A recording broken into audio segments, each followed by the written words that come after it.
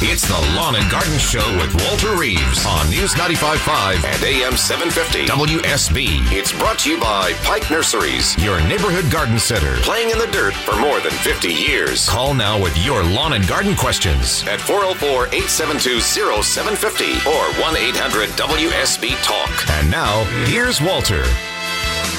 It's 6:07 on a Saturday morning, 55 degrees outside. Going to be colder this weekend than it is right now. It's temperature dropping like a rock over the next couple of nights. But right now, relatively pleasant outside and a great time to talk about what you could be doing in your garden, what you should or might not want to or have done in the past, or just have a question about whatever you have to do with gardening. And that would be where I come in, because I'm the Georgia Gardener.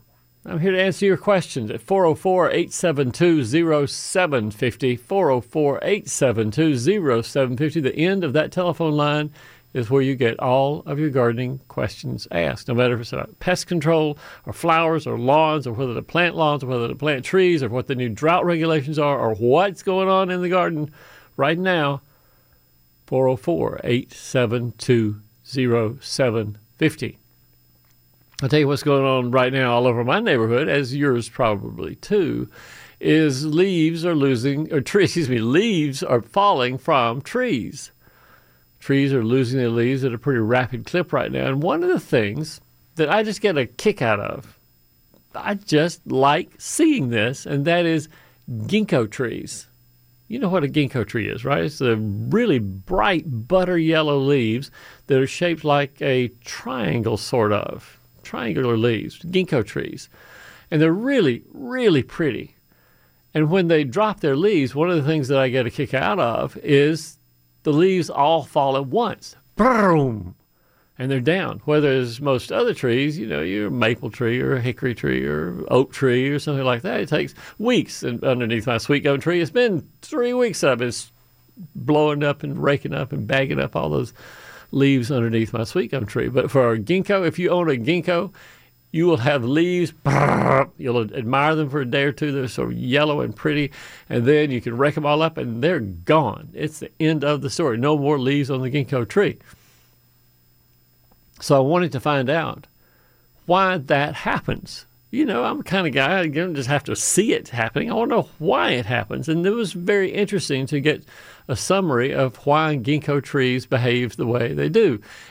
Some of you know that ginkgos are one of the oldest species of plants around.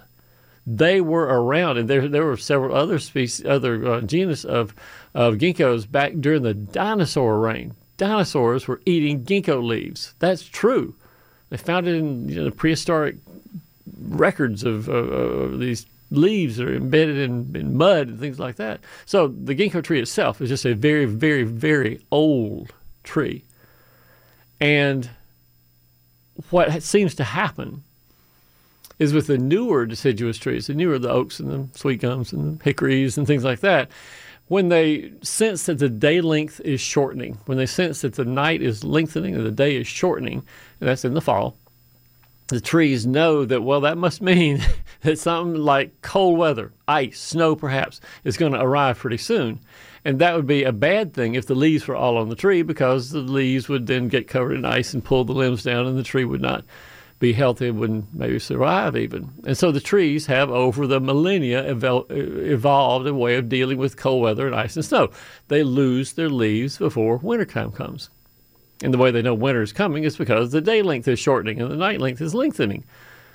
And so these deciduous trees, the common deciduous trees like sweet gum and maple, they began back in September, really, making a little scar right at the base of the leaf, right where the leaf stem hits the twig, and they make a little scar there. And they thicken it up and thicken it up and thicken it up until that scar is so thick and impermeable to anything going on during the wintertime that the leaf itself just falls off. That little scar pushes the leaf off, boom, and it comes off. Now, this happens usually from the top of the tree down, usually from the outer edge of the tree in. That's the usual pattern for dropping leaves, top down, outside, in. And they drop the leaves gradually as the various parts of the tree get more exposure to day length and to temperature and things like that. On the other hand, ginkgo trees, they got the leaves, yeah, sure. The leaves want to react somehow to the shortening of days. But because ginkgo trees are so old, what they do is they build their calluses, build their scars, build that little division between the leaf and the twig to break off all at once. In other words, they build it to such a thickness just real quickly so that the day comes, all the leaves have the same thickness of scar right there, and all of a sudden a little breeze comes in that ginkgo tree, all the leaves, all those beautiful yellow leaves drop down out of the ginkgo. And that's what I admire. That's what I love. If you've been to the High Museum of Art here in Atlanta, there are two big ginkgo trees by the High Museum here in Atlanta. You'll be really impressed with what the leaves look like in front of them if you see that. Used to be back at University of Georgia, in front of Sewell Hall, there was a monster ginkgo tree there that drops its leaves every fall, big yellow carpet underneath the tree. It was really interesting to see. So there's the story. That's what I learned yesterday as I was watching the leaves fall from the trees in my house. Why did the ginkgo fall so quickly, and why did the other trees fall so slowly? Just a difference in their age, and millennially speaking, and a difference in their response to day length and how they prepare for winter. Yeah, if you want to see some pictures of ginkgo leaves and maybe even see a video, I have a video on my website. Go to walterreeves.com, just type the word ginkgo, and it'll have a couple of articles about leaves, and one of them in particular has all the leaf shapes and a video of why and how those leaves fall all at once. Let's go to the phones. We got 1, 2, 3, 4, 5 people waiting in line, but first in line, of course, our friend from Griffin, Nicole. Good morning, Nicole. Mr. Reeves. Ms. Nicole, good morning. Good morning. Yeah, exactly my subject this morning. What is your subject? The color of the tree. That's our collar. best time. Yeah. All right, the collar of the tree. I call now there are two different places on a tree that I've heard intelligent people refer to as the collar. One is the place where a limb comes out of the trunk. The other is the place where the trunk comes out of the ground. So which collar are you talking about? Well, it's more colors like color yellow. of the tree. Who's from Toronto around here? It's hard for me to say this word. But anyway, if it's sunny like yesterday and the day before, boy, they're just showing big time orange and all kind of colors. The collars and the colors. Same thing, isn't it? Yeah, it's the same thing. It doesn't have anything to do with the limbs and the trunk. It has to do with their colors, the red, the orange, the yellow. You know, I am not jealous of anybody, of everything, nothing at all. I don't have no jealousy in me, except this tree that I have in front of my house every year. It's just a bad specimen. No, you know I'm going to do it. I have so sick. You know, when you said the first 10 years you make mistakes, I did the same too. What did you plant? What is this tree that's in front of you? Well, it was supposed to be a maple tree, but every year I get so disappointed. And this year it's got black rock in it. You know what the chainsaw is going to go, okay? Then I saw in the yard, you cut it maybe 7 or 8 feet high, and you put some birdhouse on top of it, and I thought it was so pretty. Yeah. That's what I'm going to do this year. You're going to decorate it the way you want to, whether it wants to or not. Yes. Do you think it's going to come up from the roots underneath? Maples, they come up from roots. I'll tell you the tree that I admired yesterday. And, Nicole, there are so many times when I see something that I wish to goodness I was not going 60 miles an hour and had a place to pull off. But yesterday I saw a crepe myrtle, and it was as red as a University of Georgia football lineman's helmet. It was red. And I wish that I could stop and take a picture of that particular crepe myrtle, but I was going way too fast down the road. There wasn't any place to pull off, and I wouldn't be back. And so crepe myrtles have delicious, wonderful color in the fall. It's because if they are by themselves in the middle of the field, that's what the color is. But if it's too shady, like mine, they just drop their leaf, no colors. I think you're right. I think it has something to do with what I was saying earlier. The environmental conditions determine not only leaf drop, but sometimes color change too. Because I have a picture. Actually, my sister sent me a picture the other day. She said this tree is undecided, and half the tree had turned color, and the other half of the tree was still green. That happens because the way the sunlight hits the trees, the way the temperature changes around the leaves from other trees surrounding it. Or some of the trees, they kept their bright green in the middle, Yeah. and outside yellow and... Yeah.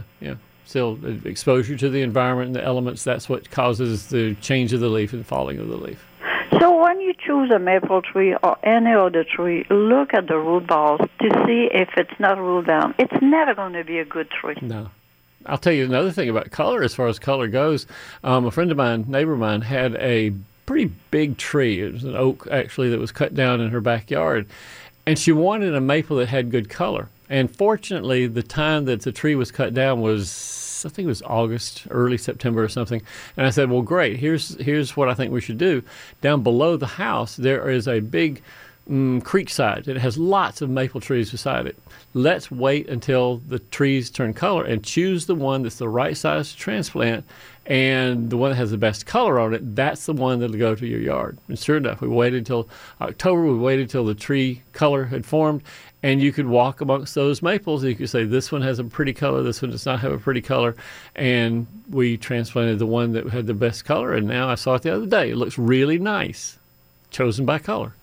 Yes, boy, whatever we make mistake, we just pay for it for the rest of our life. With trees, with trees.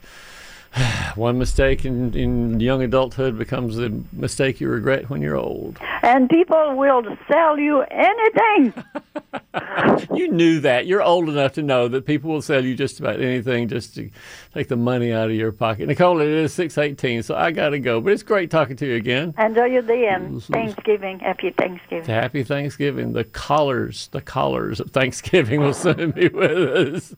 We'll see you soon at 6:18. We'll be back after this. This is Scott Slade, host of Atlanta's Morning News on News 95.5 at AM 750 WSB. We'll be covering breaking news, Kirk Mellish weather, and traffic red alerts through the weekend. And the Southeast's largest news team is here for you first thing Monday morning when you head back to work. News 95.5 at AM 750 WSB. Now back to Walter Reeves, the lawn and garden advice you need. Chewing on a piece of grass, walking down the road. And a quick weather update brought to you by Ackerman Security. Today is the day. If you're going outside, you better layer up a little bit. Mother Nature seems to have turned on the air conditioner over the last day, and certainly tonight. Expect partly cloudy skies throughout the day. Plenty of wind gusts. Afternoon highs reaching the mid-50s. Tonight, clear, cold, lows dropping into the mid-30s, and a wind chill factor that will make it's almost colder than that. Stay tuned. At last, most accurate and dependable forecast comes up in 10 minutes on News 95.5 and AM 750 WSB. Tomorrow, of course, is Sunday. You can pick up your Sunday AJC, and the newspaper continues its series on doctors and sex abuse. A 50-state report card to find out how other states have done with it, as well as Georgia, too. Let's go to the phones. We've got Nancy in Alpharetta who joins us. Hey, Nancy. Good morning.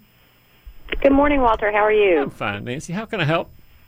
Well, I've got some critter problems. Yeah. I've got, I think, a family of molds that are tilling up my backyard, and I put down some fox urine pellets last night. Okay.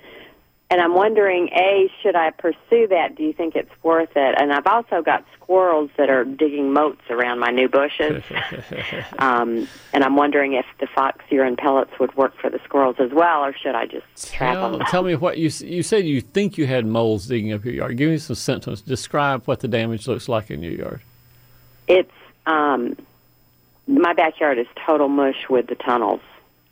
And the tunnels are all underground. You don't see any above all ground. Underground. Well, and then some. They're coming up a little bit. I mean, I see little holes where they're peeking their heads through, and I stomp them down every night. And the next day, they're all back.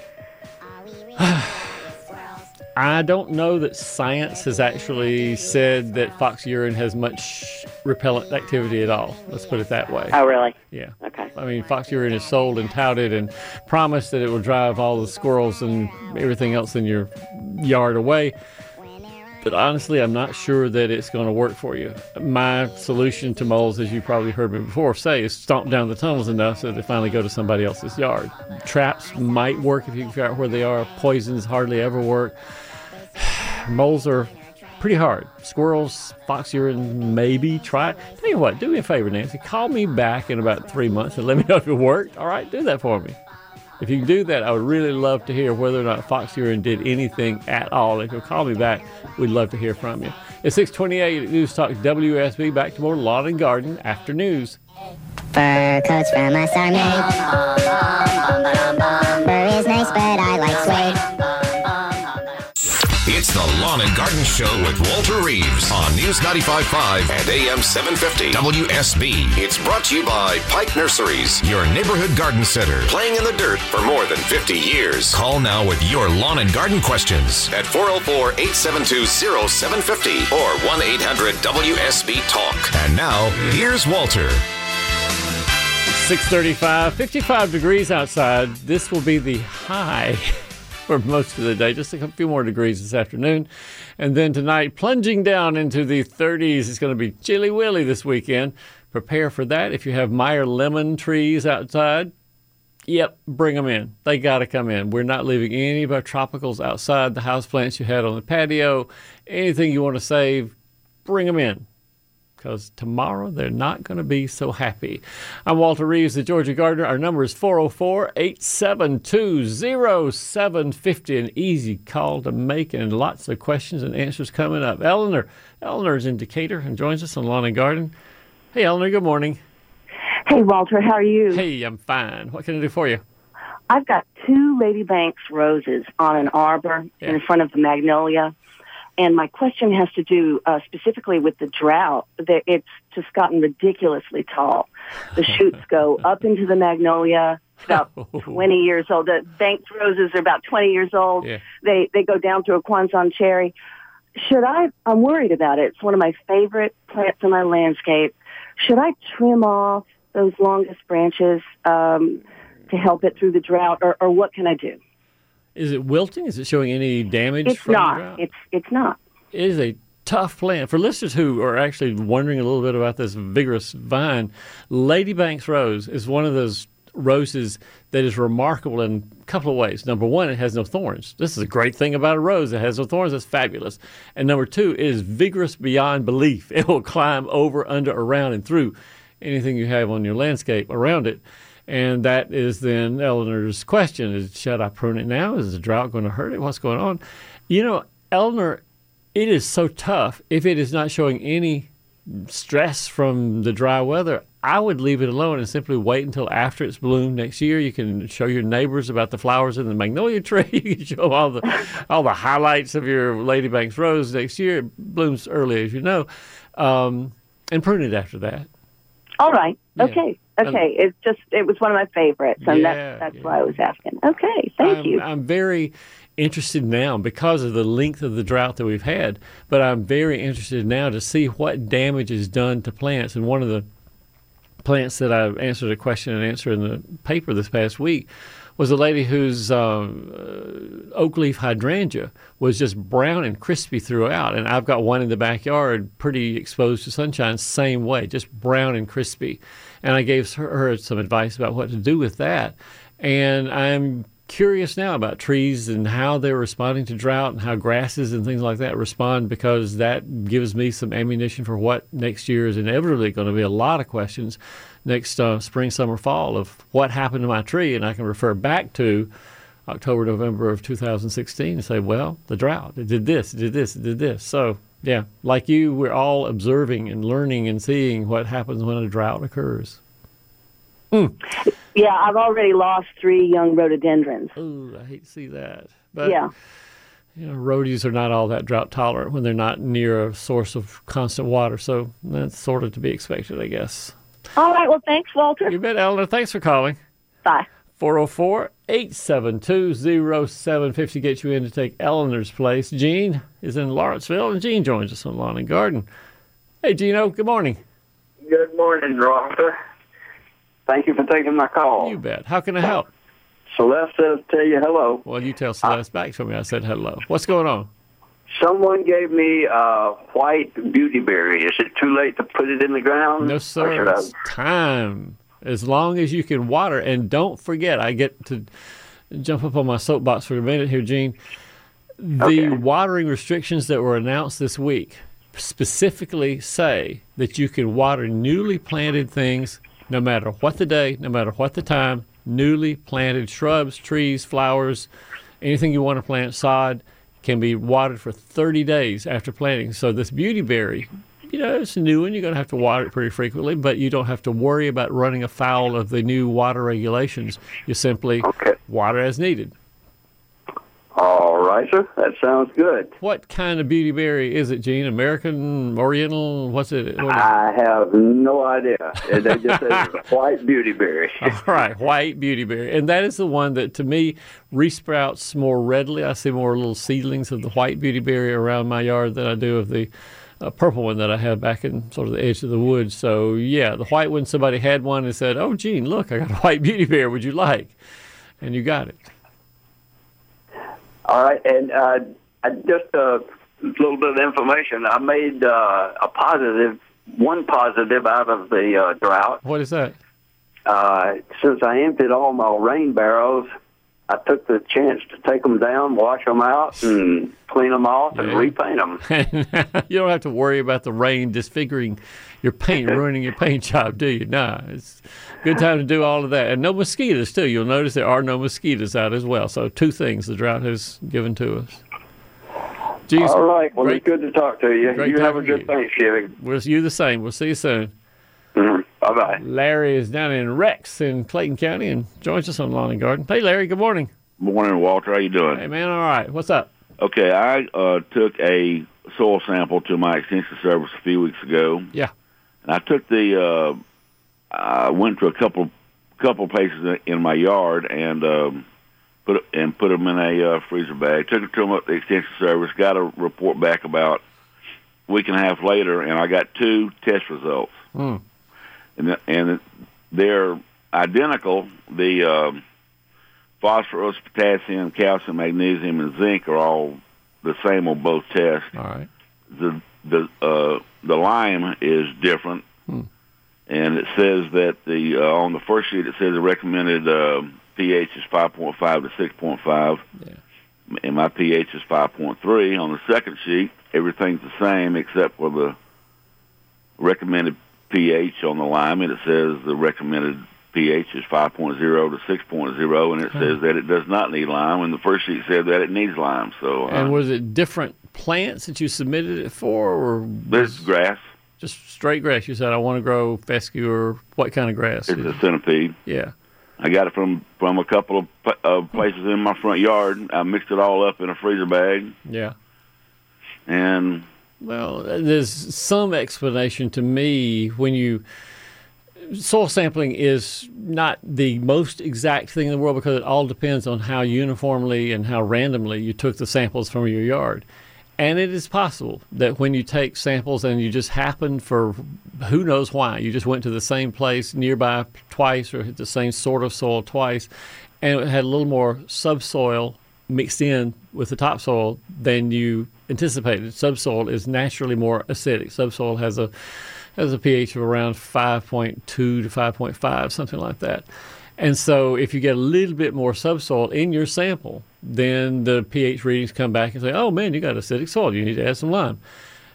On the other hand, centipede grass as a grass doesn't particularly care anything above 5.5, and centipede is reasonably happy. Although I have seen some research that shows that centipede limed up to about a 6.0 actually can do better in the right situation than centipede growing on acid soil.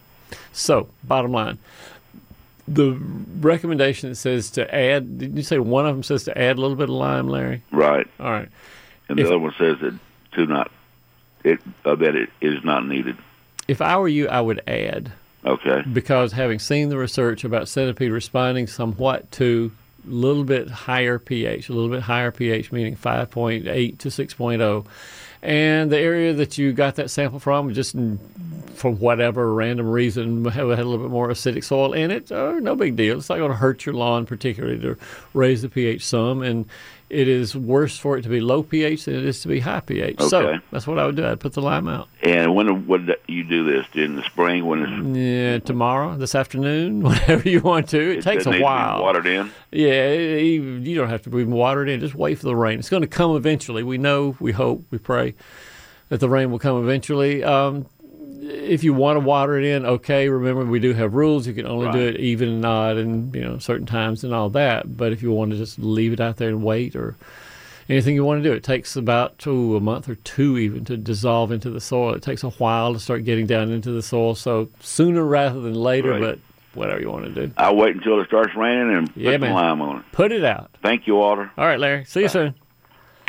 It's 6:45. We got time, sure we do, for Linda to come in. Linda's from Canton, Georgia, and Linda's on Lawn and Garden. Hey, Linda. Hi there. Hi.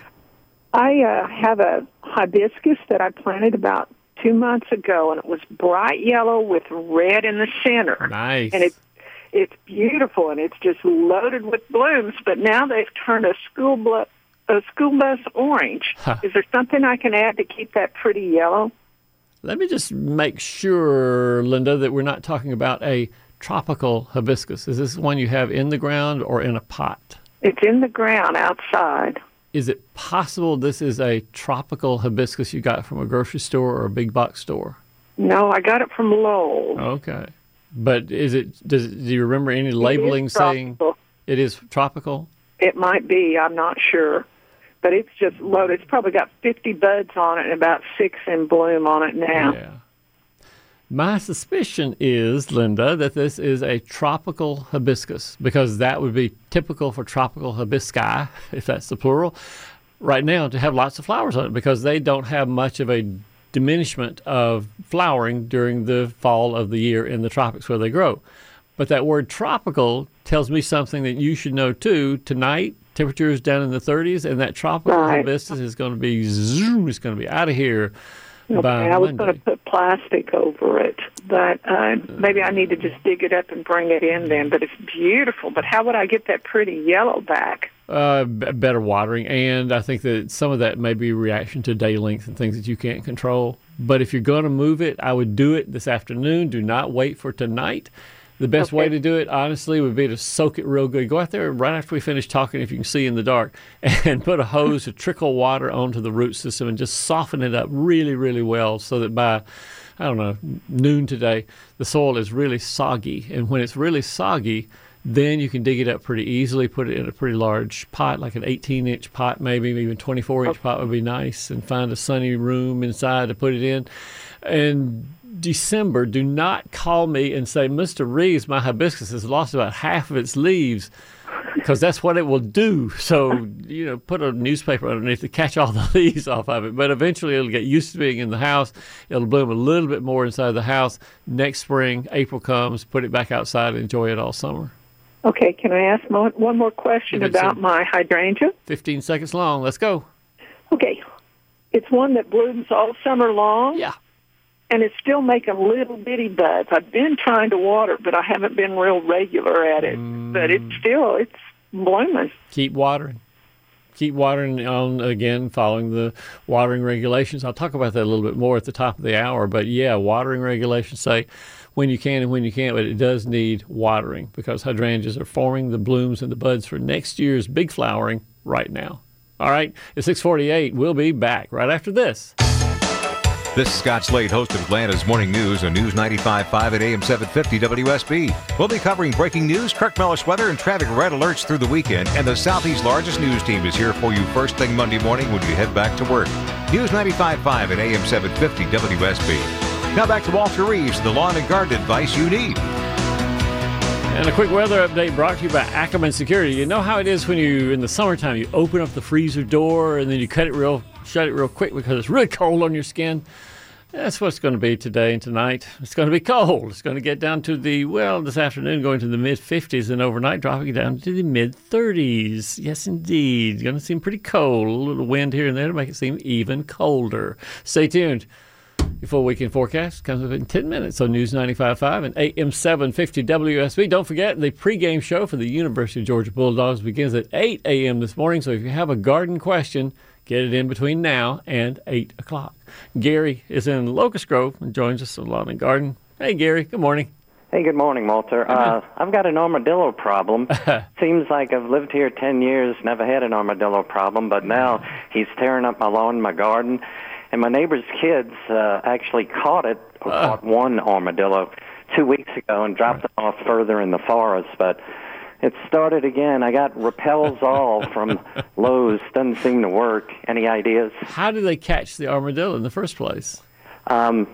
they're pretty stupid. They actually put a little noose around, a little noose or a loose. Anyway, they put them. We took 2 brooms and swept them into a cage. Oh man! And then they took them off. But I don't know if it's the same armadillo or another. I got a forest behind me, but even though I have a fence, my neighbors don't. So it's probably from the forest behind me. Probably not the same armadillo.